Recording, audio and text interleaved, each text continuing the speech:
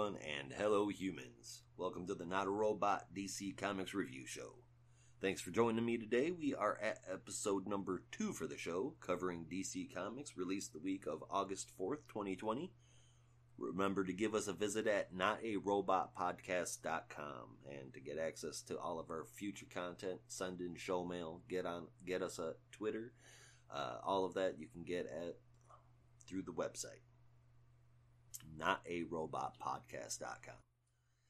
Before I get started, I'd like to send a shout out to the Weird Science Comics crew for hosting me on their Patreon page. You can find a crazy amount of content from those guys covering topics ranging everywhere from comics and manga to one of them arguing with their wife, and pretty much everything in between. To check out all things Weird Science, head to campsite.bio/Weird Science Comics to make sure you give their podcast and their Patreon a peek. It's pretty good stuff. This will be the last week that I do the podcast myself.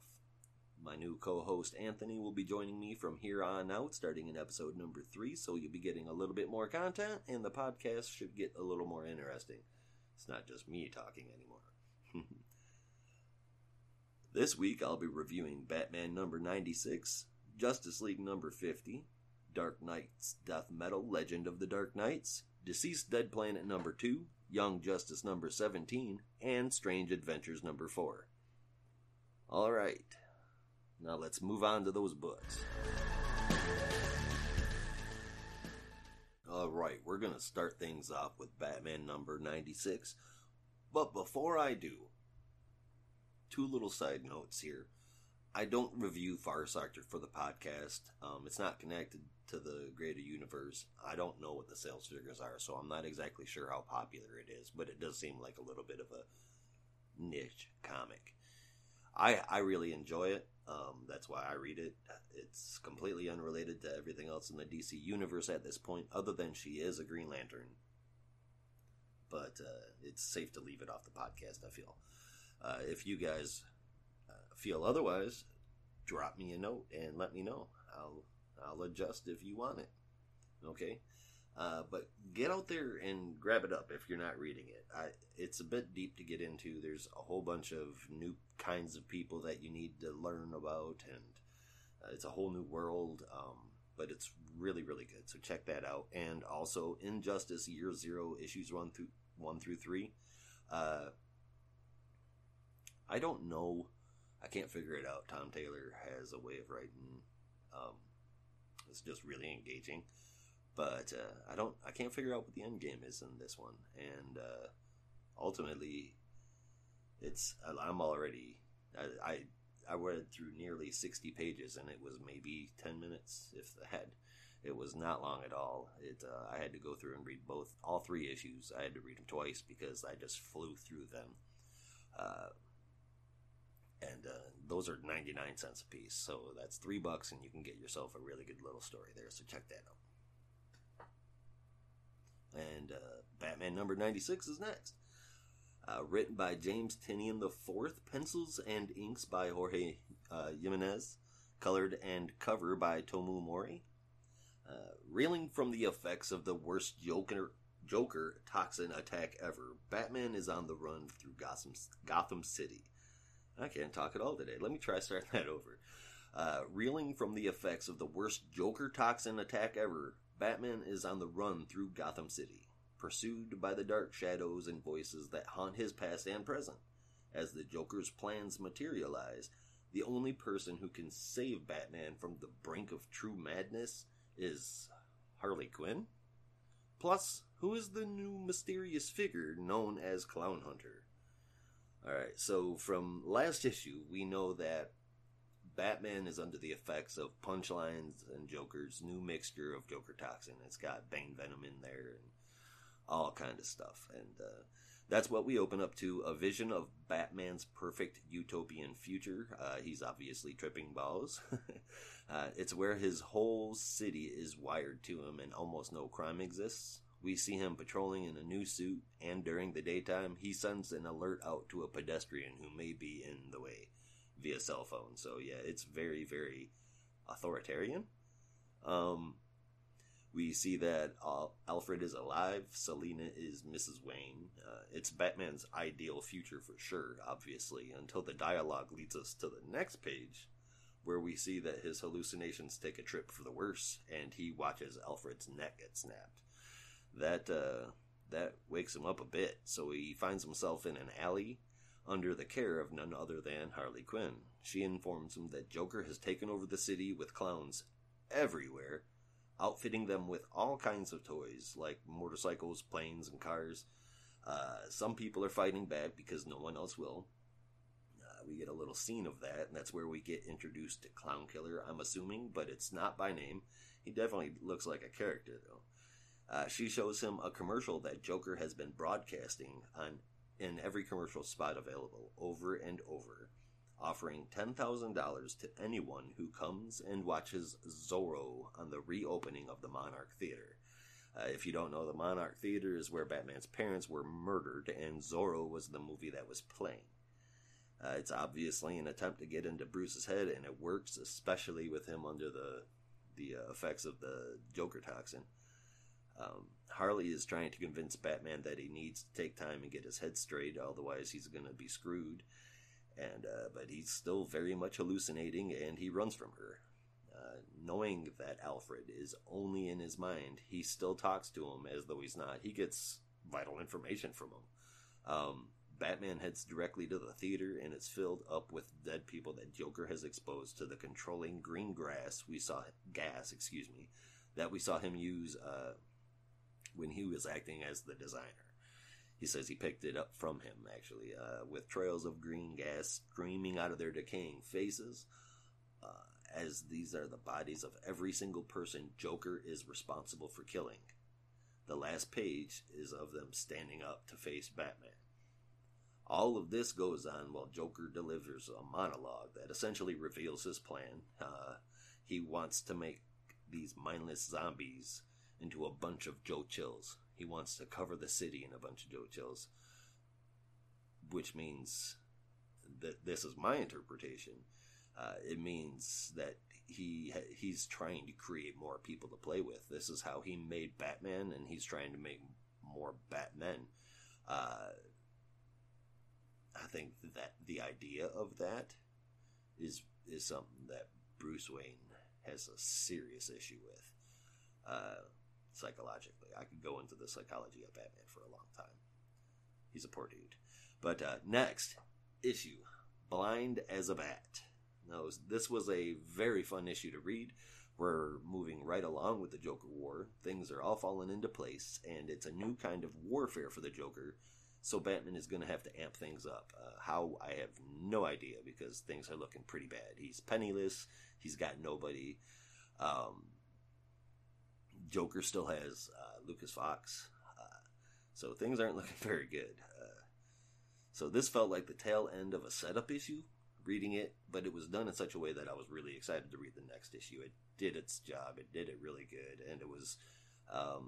as a standalone, I mean, you would have to know that what's going on around it, but it was a great issue, like a really good one. And really, I'm really curious to see where they're going to take it, because it seems like they're going to be changing not just Batman, but his entire world. It feels like it's going to be pivotal. So, to be honest with you, the curiosity is killing me. The art is fantastic, as always. Jimenez always knocks it out of the park. He's one of my favorite, if not my favorite, artist at DC. Great pictures, great motion, great dialogue. I love this issue. Final rating, 9 out of 10. Next up is Justice League number 50. Written by Cy Spurrier, pencils by Aaron Lopresti, inks by Matt Ryan, colored by David Barron, with the cover done by Doug Mankey and David Barron. This is a special extra-size anniversary issue. It's also the final chapter of the Rule of War, and all of the rules are broken. On the alien planet Trotha, Empress Sidnex's plan is revealed, and it's nothing short of world domination, with the Justice League entangled in her puppet strings. But how can the team save a population that now hates and fears them?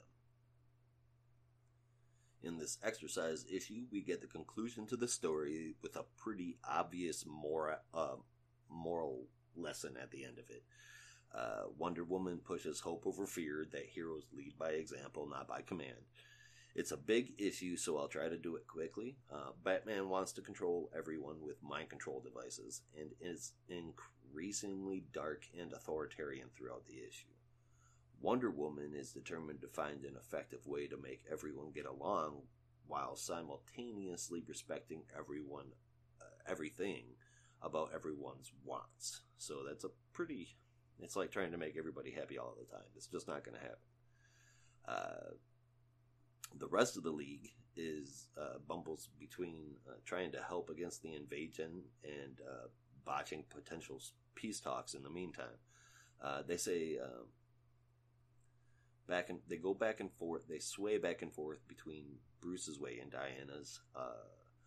Wonder Woman forces two of the youth that recently assimilated to the different factions within the Trotha, the way of the Cell and the way of the Spark, and she flat out forces them to sit down and spill the beans about everything.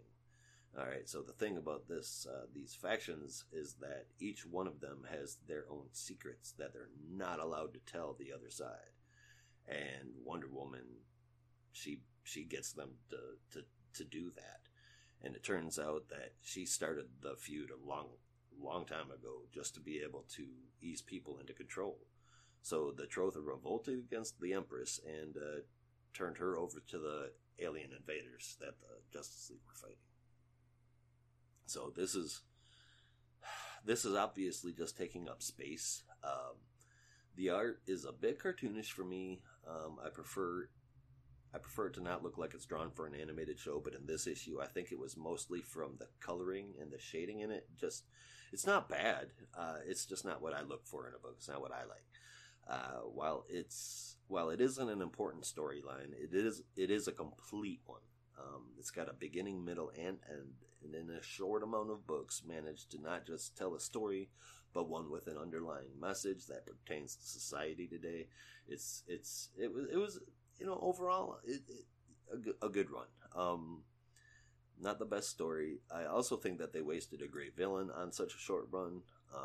That those guys should have been saved. I forget what they are. The Vermilion, I believe, something close to that. But those people, they could have been saved for a much larger arc with the Justice League and like a real story later on. And in any case, it was an enjoyable comic arc, and even if it was just a cash grab to keep the title selling while Death Metal was going on and we're waiting for the reboot. So I give this one a final score of 6.5 out of 10. Okay, and the next book is Dark Knights Death Metal, Legends of the Dark Knights. I usually save this space for going over the talent, but I'm going to do that individually, just touching on the main talent there. No offense to the people who don't get the top billing, but that's a lot of people. So, the DC universe has become engulfed by the dark multiverse, where demons dwell and reality is overrun by monstrous versions of the Dark Knight, all ruled by the Batman who laughs. In this collection of short tales, learn the terrifying secrets of these new bats out of hell and other creatures of the night, like Robin King, whose origin is just the worst. Plus, read about the secret buried beneath Castle Bat, the sentient Batmobile, and how did Batman turn into a dinosaur? So there's a lot of titles here, and I usually stay away from these collected stories, but since it's tied to such a big thing going on in DC right now, I'm going to review it. So here we are. I Am Here, the first story, written by Scott Snyder, James Tynion IV, and Joshua Williamson, art by Tony S. Daniel. It is essentially an explanation from the Batman Hatton himself as to who and what he truly is. We get a journey through his whole little story there, and how he turns into the Darkest Knight.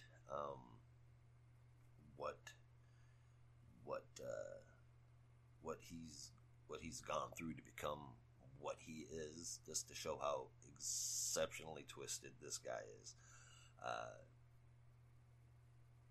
Next up is The King of Pain, written by Peter J. Tomasi, art by Raleigh Rosmo. This is the origin of the Robin King. I saw the origin, and we already saw the origin. It was an offer from the Darkest Night.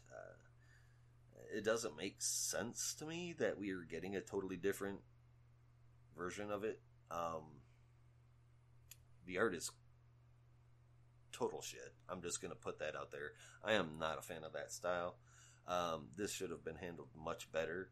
It was this section that had speculators buying it up, and that's just irresponsible to put out secondhand trash like this when the sales will largely be because of that. Sorry, I went on a deal there. King of Pain was written by Peter J. Tomasi, art by Raleigh Rosmo. So that's what it was. It was the origin story of the Robin King. It was a good story. There was nothing wrong with it. I just don't understand how we went from basically the Darkest Night offering the position to a Robin that was standing next to him, to having a completely different origin where Robin is actually Bruce Wayne. What the hell? I mean, I guess we could say that particular Robin was always that Robin. It's Robin King, but whatever. I mean, there's nothing wrong with the story, but I had to make myself read this one because that crazy, weird art style is just beyond me. Everybody's face looks like a damn kidney bean. I don't understand it. Next up, Batmanosaurus Rex, written by Marguerite Bennett, art by Jamal Eagle? Maybe it's Eagle. I'm not sure. It is a quick 2-page explanation for the existence of Batmanosaurus Rex. I don't really think we needed it at all. It was quick. It was fun. But ultimately, I mean, it was just a fluff piece, you know? This Man, This City, written by Frank Thierry, art by Francesco Francavilla. Even Castle Bat is a Batman. That's pretty much it for that story. Bruce sacrificed Damian to gain the ability to transform and connect himself into a building to be able to be Gotham himself. He could finally control it. It's kind of fucked up. Whoops. I'll have to go back and edit that one. But it's kind of messed up, and I mean, it's interesting. It's an interesting aspect. I like how there's different backstories for all these crazy different Batmen that are there. Just some of them are a little over the top crazy, like we just don't need a B-Rex.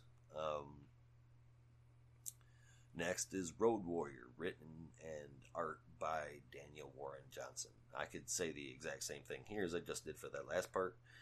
It's a very quick explanation of the Batmobeast. If you read it, it shows that he was definitely an authoritarian Batman in this story as well. Batman had sent out surveillance and had wired himself into every single part of the city and all of it, and it was widely known, and then eventually the people revolted. That's how he ended up as a car. Fun. I mean, still not needed. I Shall Become was written by Garth Ennis and art by Joel Jones. Batman finds a way to automatically upload his conscious and download it into a clone to be able to continue on as Batman. Not the first time we've seen this story. The first time I believe I've ever seen it where he gets downloaded into a baby's body. And then we watch, obviously he's like, oh no, I messed up. And then we watch him deduce the best strategy how to deal with it. And it ends with him crying about it. So, I mean, that was That was it. Overall, these were quick, little, enjoyable stories, little nuggets of information, but that's about it. Only two stories really matter in this, if any at all. The first, I Am Here, it gives a peek into exactly what we're dealing with the Batman Who Laughs, and his new status as the Darkest Knight. We see exactly how dark and messed up he is. He is seriously messed up. We'll see how much the info given here was worthwhile to share with us as the main series goes on. But the narration throughout was great. The story, the dialogue. I mean, it was like he was talking to the reader. It wasn't too much. It wasn't too little either. I didn't feel like I got slighted in the story whatsoever. So it wasn't too much. It kept on track. It told us what it was trying to tell us. And then the art was really good. I'm coming to expect that from Tony S. Daniel. He is becoming one of my favorite artists when he draws in this style. I really, really like it. King of Pain is the second one. This short story was the reason that the book sold its numbers at all. Fans wanted to read it, and speculators grabbed it up because of the Robin King. Now, in the main series, The Darkest Knight merely offers a normal Groblin, it appears to us, the crown. We've not seen any kind of distinction between any of the Groblins, or at least I've not noticed any. But all of a sudden, this particular one used to be Bruce Wayne at one point, or is still Bruce Wayne. Consciously, we're not 100% sure, even at the end of the issue. So in this story, we see that the Robin King is actually a young, demented Bruce. That story was okay. It was definitely a different way to bring the Robin King in and explain who he is, so I don't have a problem with that. It was enjoyable. I guess there's a way we can just say, okay, comic books. But the art was absolutely horrible. I don't know. Look, this is rant time. What is Rossmo even doing holding a drawing instrument? This is not how you drum up business, DC. Rossmo should be relegated to books for children that are like 8 and under, that can appreciate that art style. I mean, I'm not saying it doesn't have an audience. It's just not people that this story is written for. When you're releasing a story designed from the ground up to just sell, make it worth buying. If people are seeing this as your spotlight material because they're not reading it normally, but they're going out and grabbing it because it could be valuable or it might be interesting, or hey, there's a new twist on a character, they're definitely not going to turn around and want to invest and buy more when they're reading crap like that. Final score for the entire issue overall, because I won't just judge them individually. That would be far too difficult. The final score for the whole issue is a solid 6 out of 10. Now we're on to Deceased Dead Planet number 2, written by Tom Taylor, pencils by Trevor Hairsine, inks by Gigi Baldassini, colored by Rain Barreto, and the cover was done by David Finch and Stephen Furchow.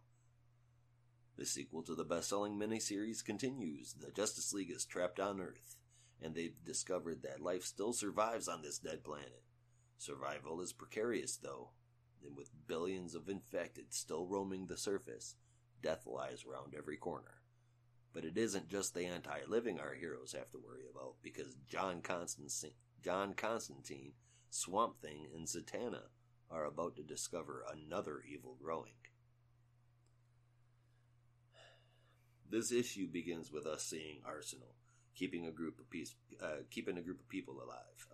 Not for long though. Fire has been turned, and she kills him. Fire is kind of a B or C side character. If anybody's not familiar with her, she's wrapped in green fire. But she's been turned, and she shows up and kills Arsenal. Up shows the Shadow Pact, which is pretty much the original Justice League Dark in a way. Ragman, who is a character that I love. Red Hood, another good one. Constantine, Zatanna, Ravager, Bobo, and the Blue Devil are all there. They show up and they start kicking the hell out of the Blighted Ones. In the middle of the fight, Swamp Thing shows up and asks John to come to Australia to investigate a garden that Swamp Thing can't access. And it's screaming, so he needs help. John says they need to help. So Swamp Thing sends spikes up from the ground, impaling all of the undead. All of a sudden, John's not busy anymore. So John starts talking smack. Swamp Thing yells, "Shut the F up," and everyone is surprised that Swamp Thing just swore. I would be too. Red Hood and Ravager get sent to Australia with Swamp Thing. Next we see Ivy in Harley's garden. That's the next location we're taken to, where Ivy senses that there is something incoming from the sky. She feels like a missile of some kind, I'm guessing. It turns out that it is Wonder Girl carrying John Kent. He was stabbed by the sword, and apparently it won't stop bleeding. Dr. Fate says that he'll have to get magical with it to cure it. We also see Damian and Red Hood reunite, and you get to see a moment there as Jason Todd lets Damian know that he approves of him as Batman too, even though they've had their differences, at least, at the very least. Green Lantern Black Canary is still carrying around zombie Green Arrow, not allowed into the sanctuary, so Canary has to leave. Hawk Girl informs everyone that there is a cure because she's carrying around Cyborg's severed head. Everybody gets real super sad and starts being bummed out because of all the people that had to die. Damian and Cassie share a kiss. Then we go to the Australian garden, back to it, where Shadow Pact has gone to investigate the issue that Swamp Thing had talked about. There are thousands of the dead, and it is surrounded by a moat of blood. So they're trying to figure out what to do. Zatanna says she'll fly them over, and that's when they just go to do just that. They go to fly over the big river of blood and get to the other side, and that's when they realize that it's not blood. It's an infected plastic man, and he fills up all of their lungs with him, and its infection. So it bypasses everybody's defensive. It shows on the very last page John Constantine getting swallowed by a gigantic monster with hundreds of teeth. And the last thing that we see is one of those little letterboxes over on the narration side that says, "Well, a greater evil looked on with cold, uncaring eyes." Next issue, a greater evil. So, wow. First, there's a bigger evil than what they're fighting right now? I'm really curious as to what the hell that is. But going back to the beginning of the issue, as soon as I saw Arsenal, I said "cool" out loud. Followed shortly by a no, because I knew that meant he was probably going to die. The issue was done so very well. I honestly, I can't really review it much all by myself without just sounding like I'm gushing, so I'm not going to say a whole lot. Of course, I've liked the whole Deceased series, and this sequel is great. The art is great. This team needs to be on more books. I'd love to see that. The Gigi Baldacini and Rain Burrito, I'm becoming really familiar with their works. Trevor Hairsine, of course, I've seen a lot of his stuff. This team works very well together, and I really enjoy it when they do what they do. Like we expect from a tailored team book, there's consistent story, there's progression, there's believable, relatable dialogue. The whole experience is enjoyable because it gets you invested and attached and makes you care about things, and it's done real well, man. Final score on this book is a hard 9 out of 10.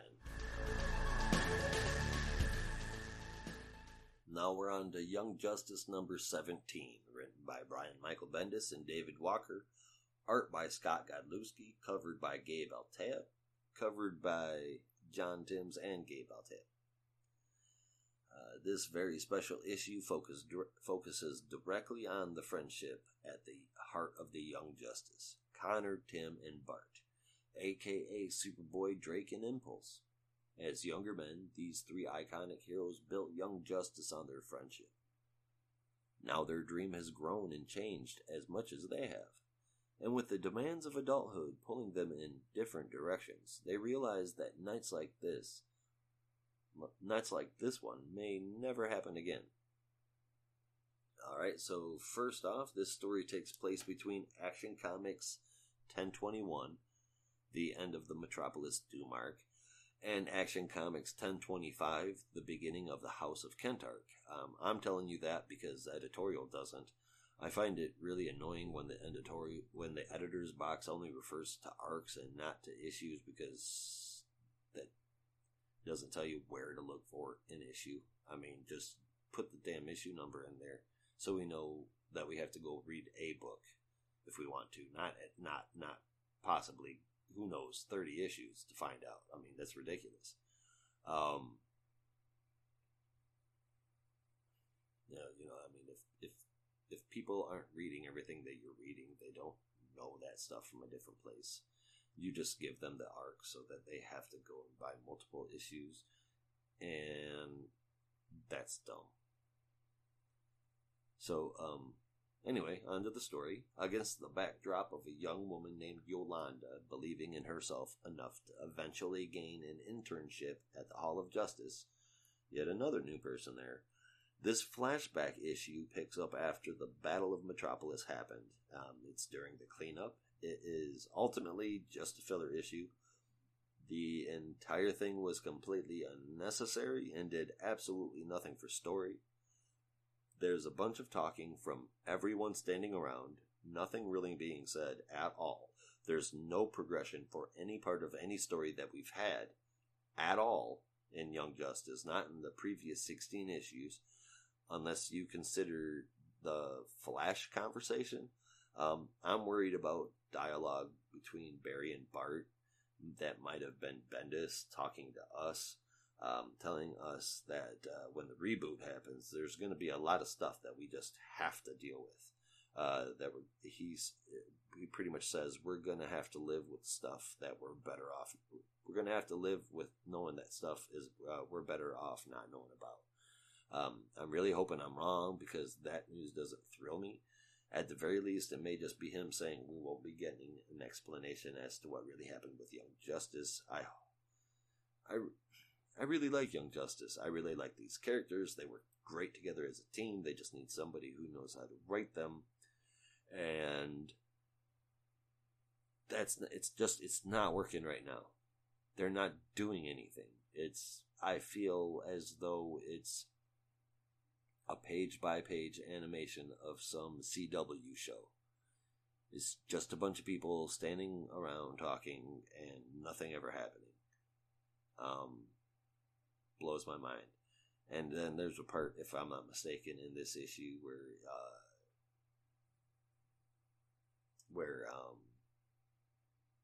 Naomi makes it happen that like 6 or 7 months of comics happens in one day or something along those lines. That's absolutely mind-boggling to me why you would do that on your own story. I don't understand. I mean, I've seen it in comics happen before, of course, but it's always somebody else doing that. I don't even understand how this was okayed for release. I feel like even more so than usual, this was just a bunch of nonsense thrown in the book. Don't get me wrong, the way everything is drawn is usually fantastic, and I rarely have an issue to complain about regarding the art. The art isn't a good enough reason to keep buying this book, though, let alone keep reading it. And it feels as though we're essentially told you're going to have to deal with not knowing answers, even though I've given you so many questions. And some answers that I do give you, you're not going to like.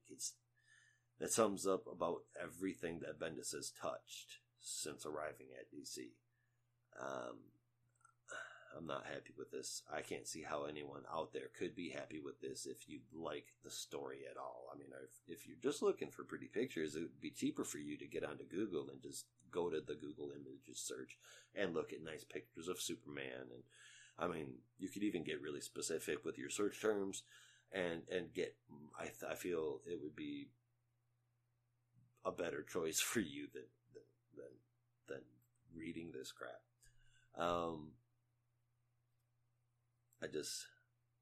I hate this book so much because I love Young Justice a lot. And especially all these characters. I watched them. I was old enough to watch them, become who they were as far as characters. And it's look, basically, if you want to sell the book, you have to make a book, man. I love these characters, but if you want to keep people interested, you're going to have to make it more engaging than watching paint dry. Final score, 3 out of 10. And that's because of the artists on the book. And that's the show. As always, thanks for listening, and remember that you can feel free to reach out and contact us at any time. We love talking about this stuff with people. I know I do, and Anthony does as well. You can link up with our social media, subscribe to our Patreon page, which we will have more and more content as the show goes on, and even submit show mail that we'll respond to right here on the show. Just visit notarobotpodcasts.com, and you can access it all from there. Thanks again to the Weird Science Podcast crew for hosting this on their Patreon page. Go give them a look, and until next time, be good to each other, and don't be a robot.